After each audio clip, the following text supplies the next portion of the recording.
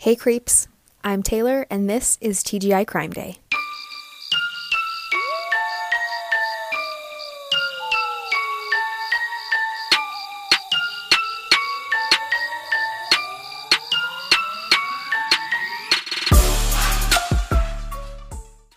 Hello and welcome to TGI Crime Day. Today I am going to share what we know about the unsolved murder of Jared Bridegan. This is an open and ongoing investigation, and I have been following Jared's case pretty much from the beginning. The events surrounding Jared's death have led investigators to suspect that it was a professional hit. I had someone reach out to me on Instagram and share this family's Instagram page at the beginning of all of this, and since then I have been anxiously following along. Real quick, I just want to say that I am going to do my best to keep my emotions in check.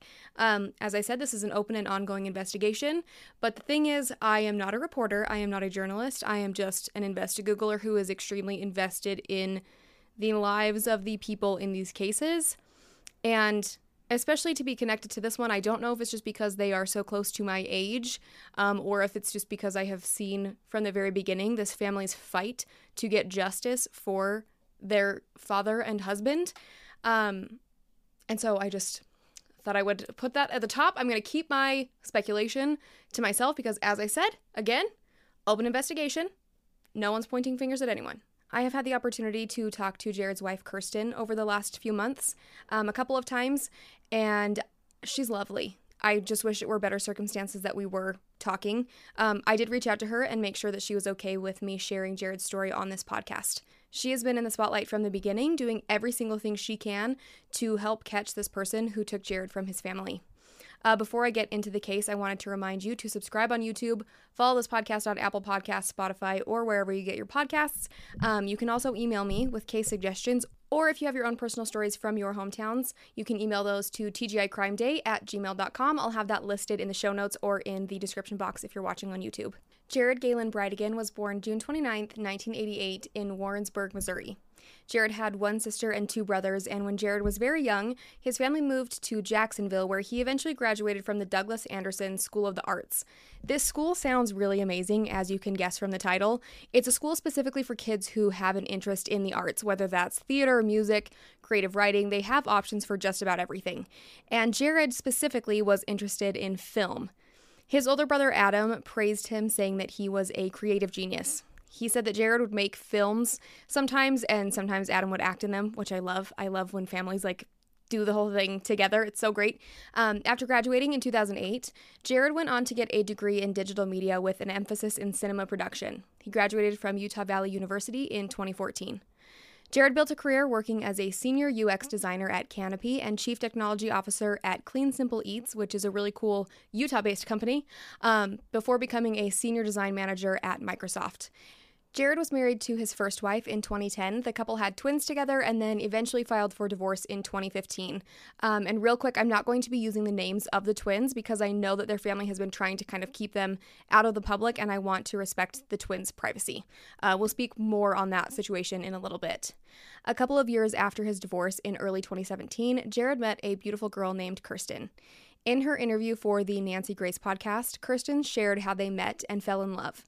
Kirsten had moved to Charlotte, North Carolina to work for Microsoft, which it's such a weird coincidence that they both worked for Microsoft, just in different states. Kirsten didn't know a ton of people there, and she was trying to navigate the dating scene and meet new people, so she downloaded a dating app. And one of the first people to catch her eye was Jared. And she was obviously struck by him. He was very handsome. And the thing that really stood out to her was that his first picture on his profile was one of him with his twins. Kirsten loved that right up front he was loud and proud about being a dad, and it was a very obvious from the beginning that Jared was a very dedicated father. Soon after matching on this dating app, they talked on the phone for hours and were so anxious to meet each other in person. Kirsten called their first date a quote-unquote marathon date. Jared drove 6 hours from Jacksonville to Charlotte to take her out, and they wanted to make every second count. They met up at a museum, and then they went to dinner, then bowling, then an escape room. Kirsten said that they, quote, couldn't get enough time together, and they made the most of the time that they did share. Kirsten also described the moment that she knew that Jared was the one.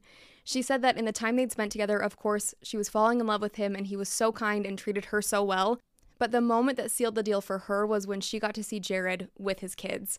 Seeing Jared as a dad and how much fun he had with the twins and what an incredible dad he was just kind of gave Kirsten that feeling that she wanted to have that same kind of family with Jared. Jared and Kirsten were very much on the same page with what they wanted their lives to look like. So after 10 months of long distance, Kirsten was able to keep her Microsoft job but work it remotely, so she moved to Jacksonville and they got married in October of 2017. Jared and Kirsten had a beautiful relationship and a beautiful life ahead of them. They welcomed 2 adorable daughters, Bexley and London, and Jared and Kirsten loved doing home improvement projects together, and that hobby definitely spread throughout the neighborhood. Jared was the kind of guy who had all of these tools and was happy to lend those tools to neighbors and would always end up helping them and giving them advice with their projects. People often describe Jared as happy-go-lucky, funny, and a powerful presence in people's lives. He had a very successful career, was multi-talented, and very well liked, but one line in his obituary really stood out to me that said, quote, "His highest purpose in life, however, was his role as husband to Kirsten and father to his twins and Bexley and London. His family always came first, no matter what." While Jared and Kirsten were building their lives, they also had to navigate the journey of being a blended family. Jared and his ex-wife Shanna had 50-50 custody of their twins, and they would switch off every week, 1 week at Jared's, 1 week at Shanna's. They also had what they called quote-unquote date night with the twins, so if it was Jared's week, Shanna would pick up the twins for date night, dinner, going to the beach or whatever, and then at the end of the night, she would drop them back off at their dad's house and vice versa. This way, they didn't have to go a full week without seeing their kids, and I love this idea for co-parents. It's great. Wednesday, February 16th, 2022 was a date night. And the twins, who were 9 years old at this time, were at their mom's house for the week, so Jared picked them up and took them out to dinner and for ice cream. Usually, the whole family would go, so Jared, Kirsten, Bexley, and London would all go with the twins for date night, but Kirsten said that this was around the time that they were trying to get London, who was 8 months old, on a good sleep schedule, so she stayed home from date night to put London to bed. 2-year-old Bexley, who seems like a total daddy's girl from what I've read, she went out with the twins and Jared. Bexley has been described as Jared's shadow. Where he was going, she was going too. After dropping off the twins and tucking them in, Jared called Kirsten to let her know that he was on his way home. He said that date night went great and that he would see her soon. Shanna's house was only about 35 to 45 minutes from Jared and Kirsten's house, depending on traffic. After some time had passed, Kirsten started to wonder what was taking Jared so long. She had tried calling him multiple times with no answer. Then she started to get worried, and she was checking traffic reports, seeing if there had been any accidents reported, but there was nothing. Eventually, Kirsten called her mom in a panic, and she felt in her gut that something was wrong. Kirsten and her mom got in the car and started driving in the direction of Shanna's house while Kirsten continued to call Jared's phone. Eventually, someone did pick up, but it was not Jared. It was a police officer who told her that she needed to go immediately to the Jacksonville Police Department.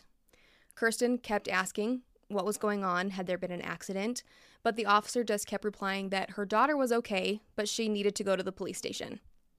When Kirsten and her mom arrived at the police station, 2-year-old Bexley was there with an officer. They informed Kirsten that Jared had been killed. And at first, Kirsten thought there had been a car accident, but then realized Bexley would not be at the police station. She would be at the hospital getting checked out if that were the case. And I'm sure that no matter what scenario she imagined, nothing could have prepared her for what the police told her at that point. And I highly recommend listening to Kirsten tell her story in the episode of Crime Stories with Nancy Grace. But get your tissues ready, because even just trying to read the quotes from this is making me... I'm having a hard time getting through it, so I apologize that I'm like sweaty and trying not to cry. I will link that episode in the show notes. It has a lot of really good information, and Kirsten is incredible, and every interview I've seen with her impresses me so much. Her strength and ability to be compassionate and calm, I can't describe it. You need to listen to it. I hate that she even has to be all of those things. No one should have to go through what this family has, but Kirsten has handled this situation with so much grace because of her passion and dedication. This story will not be swept under the rug, and the truth will come out. I could go on and on about Kirsten and this situation, but I will move forward and let's talk about the investigation. Jared was driving home from Shanna's house, and he took the same route that he always did, winding through a suburb-style neighborhood out to a stretch of road, the only road that led to the highway. On this route, there are plenty of well-lit streets that have a lot of doorbell cams, and even a police station. But then there is a wooded area that blocks the road from the houses. Based on what they found at the scene, officers suspect that Jared got out of his car because there was a tire in the middle of the road. Knowing what they know about Jared personally, his family absolutely believes that he would get out of the car to move a hazard so that no one else would have to run into it or get out of the car and move it themselves. It was just the kind of person that he was. He turned his flashers on. The police found the car with the flashers still on and running when they arrived at the scene. So they assume that Jared got out of his car to move this tire that was in the road, and he was shot 4 times at a very close range while his 2-year-old daughter sat in the car helpless. Bexley was only alone for a few minutes when a Good Samaritan stopped to see what was going on. They saw Jared, realized Bexley was in the car, and called the police. Kirsten was shocked, of course, and she couldn't believe that her husband was gone, especially in such a violent way. Right from the start, police suspected this was a targeted attack. It was too specific to be a random act of violence. That night, Kirsten's life was changed forever, and she has spent every day since then searching for answers. Unfortunately, the area where Jared was killed didn't have any cameras. Like I mentioned, this was a stretch of road that was wooded and blocked from view from the houses behind it. There was a doorbell camera that caught the sound of the gunshots, so they were able to pin down an exact time the attack happened. And after that, detectives were able to gather footage from the cameras around the neighborhood, including the one outside of the police station that showed a truck that appeared to be fleeing from the scene. This truck was a dark color, most likely blue, and looks to be a 2004 to 2008 Ford F-150. It's really tricky because the footage is so grainy, we're unable to see if there are any distinctive markings on the truck or the license plate number. Jared's family organized candlelight vigils along with a fundraiser to act as a reward for any information that led to an arrest. This reward started off as $3,000 but grew to $55,000 through fundraising through Crime Stoppers. Still, no one has come forward to claim this or to give any viable tips. Right from the jump, things with Jared's ex-wife, Shanna, were not great. There isn't a ton of information about Jared's relationship with Shanna, which is fine. We are all so nosy and we want to know everything about everything, but truly it's none of our business. So as long as detectives have access to the full story, that's all that matters. But what I've read over a number of articles, I will share with you the best I can. The main source for the info about Shanna and Jared's relationship is from an article that's by Rebecca Rosenberg for Fox News. Jared and Shanna got married in 2010.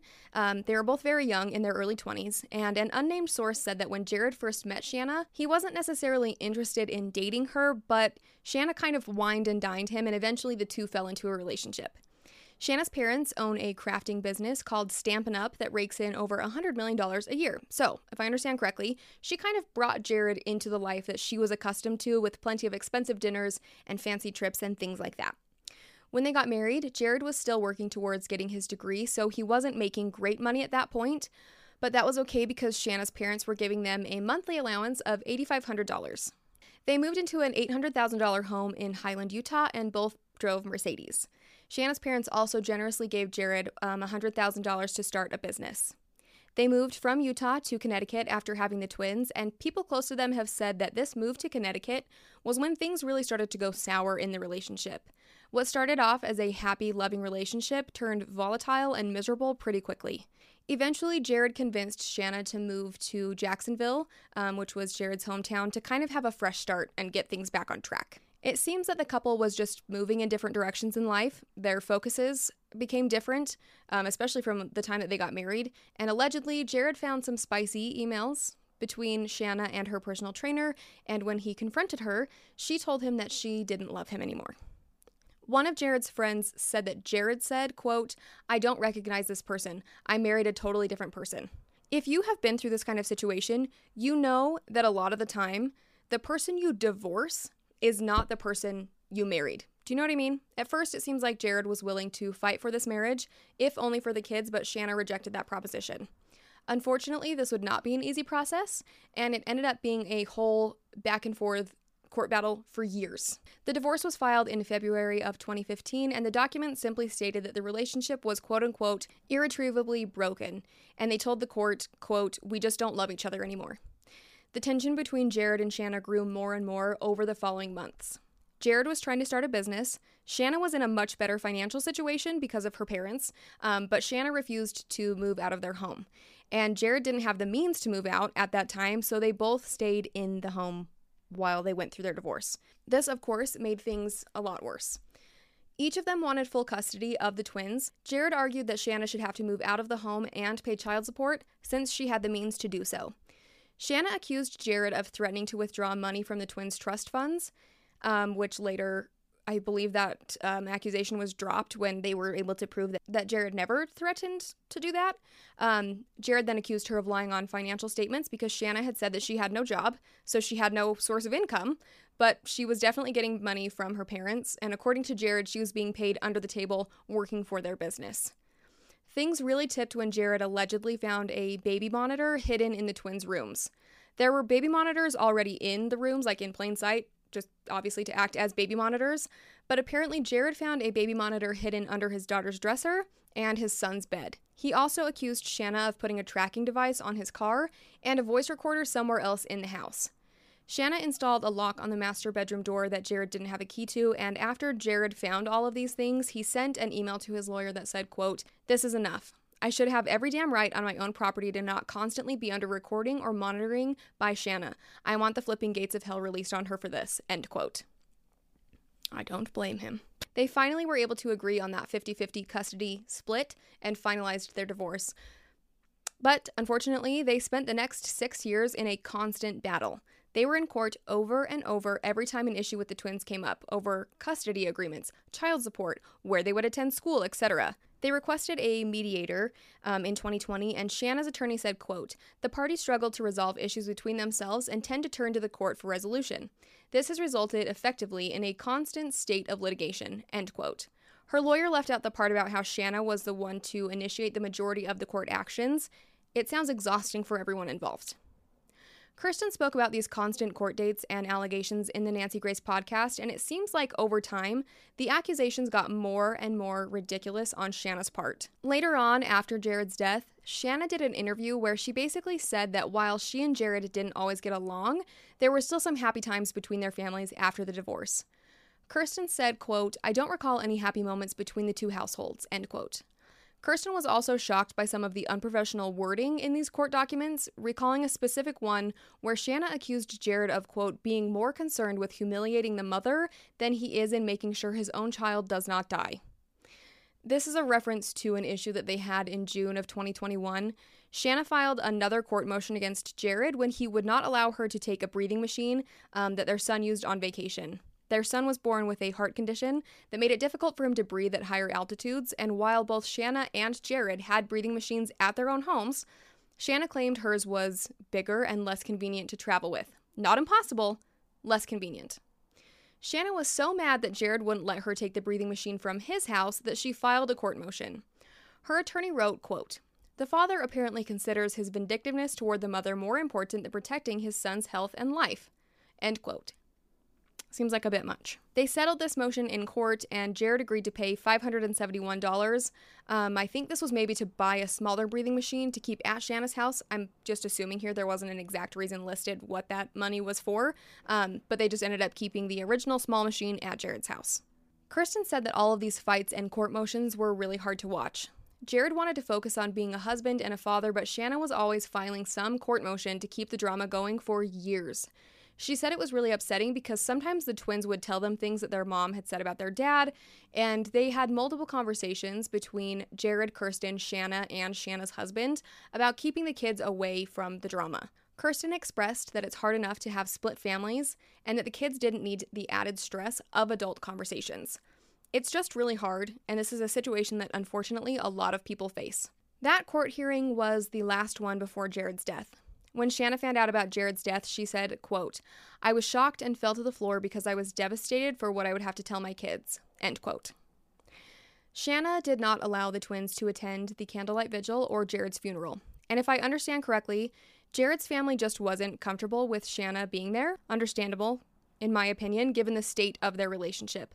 But of course, they wanted the twins there, and Kirsten tried multiple times to offer to pick them up and take them to the funeral so that they could be with Jared's side of the family and see everyone, and be there for their dad's memorial and funeral. But Shanna insists that they said that if she couldn't go, they didn't want to go. I'm just gonna leave that alone. I'm not gonna speculate. I was going to say something, but I will keep my speculations to myself. Shanna's mom, Shelley, wrote a post for her blog where she stated, quote, "After Shanna, along with anyone who knew her, was uninvited from Jared's funeral services, Shanna and the twins planned their own celebration of life," end quote. This post included professional photos of the celebration of life at Shelley's $3.5 million vacation home. There was a huge spread of Mexican food along with baked treats that the photos showcase. Shanna, her husband Mario, and the twins are pictured grinning with dozens of their close friends and family. I'm sure it was a beautiful beachfront backyard party, but many people have critiqued the post, calling out how weird and inappropriately joyful the event was given the circumstances. Some people were calling it out as a PR stunt, and one person commented, quote, "I've never seen so many smiles at a celebration of life ceremony for someone who was murdered in cold blood. Never mind all of the pictures of the food and decorations," end quote. Shelley has since deleted the negative comments and her responses to them. The post is still there if you would like to look at it. Also, just a side note, it's a fact, with all of that money that Shanna's family has, not 1 cent of it was contributed to the reward being put out for information in Jared's death. Meanwhile, Kirsten was organizing a funeral and trying to deal with this tragedy, including multiple news interviews asking for help identifying Jared's killer. The whole time, she has been in the media, on the front lines, doing everything she can to get justice for her husband. A week after Jared's death, someone was caught on security cameras outside of Kirsten's home. Kirsten was putting Bexley to bed when she got an alert on her watch that there was movement outside of the house. When she checked, there was a blurry figure moving quickly away from the corner of their house. Unfortunately, it was right at an angle where this person couldn't be fully seen. She called the police, who came quickly and did a check around the outside of the house, but they didn't find anything. This was extremely upsetting and unsettling given the circumstances. They have no idea who could have been involved. They don't know if someone was after Jared or Jared's family. I can't imagine how terrifying that would be. Over the last few months, more information has come out regarding things that happened with Shanna. First of all, 12 days after Jared's death, while Kirsten was still planning the funeral and doing interviews with detectives, trying to piece together any possible information, Shanna sent her an email. And Shanna was asking that Kirsten go and return some library books that the twins had borrowed from the school that needed to be turned in. Not the most urgent errand to worry about at the time, in my opinion. And then 8 minutes after that email, she sent another email asking for Jared's death certificate. That email said, quote, "My attorney has requested a copy of Jared's death certificate for the family court. You can send it to me or to him and his paralegal directly, whichever you prefer." Kirsten was shocked and probably furious and very upset over this. First of all, they had always communicated through their lawyers. Why would Shanna need to contact her directly? Second of all, Kirsten didn't even have a copy of that document yet. Third of all, death certificates are county records. So even if her attorney did request it, they could have gotten it that way. And the cherry on top is that later her attorney Todd Spodek said, "I would never have my clients do anything like this, especially given the acrimonious relationship between the ex-wife and the widow. There was no urgency to the matter, and the request could be misconstrued. Attorneys have process servers and paralegals who can easily obtain a death certificate. It makes no sense to reach out to the wife," end quote. I think we all agree with Todd there. Shanna was so anxious to get that document because it was the last thing needed to close up the divorce and custody court docket. In June of 2022, someone who worked at a tattoo parlor in Florida came forward with some shocking information. Apparently, Shanna had gotten multiple tattoos at this shop, so she was friendly and familiar with the staff there. This particular appointment this person remembered was when Shanna was at the shop in 2015 for a genital piercing. This was while she and Jared were going through their divorce, but still living together. And this person has remained anonymous, but detectives have interviewed them and verified the dates and times of these appointments. It's legit. It's not like a made-up story or an exaggeration that someone's like making these false claims. This person said, quote, "She had been talking to us about her divorce, and she told us her life could be better if he would just, quote, shut up, and asked us if we knew anybody that could, quote unquote, shut him up." Later, in the only interview that Shanna has ever done, she admitted to saying that. But she said that people often say such, quote unquote, bitter things when they're going through divorce, and that she never meant him any real harm. Not long after this information came out, Shanna hired a very well-known criminal defense attorney, Henry Cox III. According to his bio on the Bedell firm website, Cox, quote, "specializes in serious federal and state criminal matters," end quote. His area of expertise is listed as criminal defense. When this was pointed out as being strange, the reason given by Shanna was that multiple people had referred Henry Cox as a great lawyer. Not long after Jared's death, media reporters took photos of her and the twins playing in the park, and she said that she was extremely uncomfortable and that the kids were really upset and worried about their safety because of these reporters. 100,000,000%. Reporters should not be using photos of children without consent. That's 100% valid. Why you would need a criminal defense lawyer to take care of that, I have no idea. Multiple law experts have stated how strange this is, and Kirsten herself said, quote, "To this day, I have yet to be personally contacted by Shanna or Mr. Cox regarding this matter. And Shanna's own mother has blasted images of the kids on her very public blog. So it's either a smokescreen or Mr. Cox is inept at his job, which I doubt is the case," end quote. For a long time, Shanna refused to do any interviews or give comments. Totally fine, everyone has a right to privacy, but she did finally agree to do an interview at the worst possible time. Jared's birthday was in June, and he would have been 34 years old. To celebrate his life, Kirsten and her family organized a really cool event in his memory to do 34 acts of service in the month of June.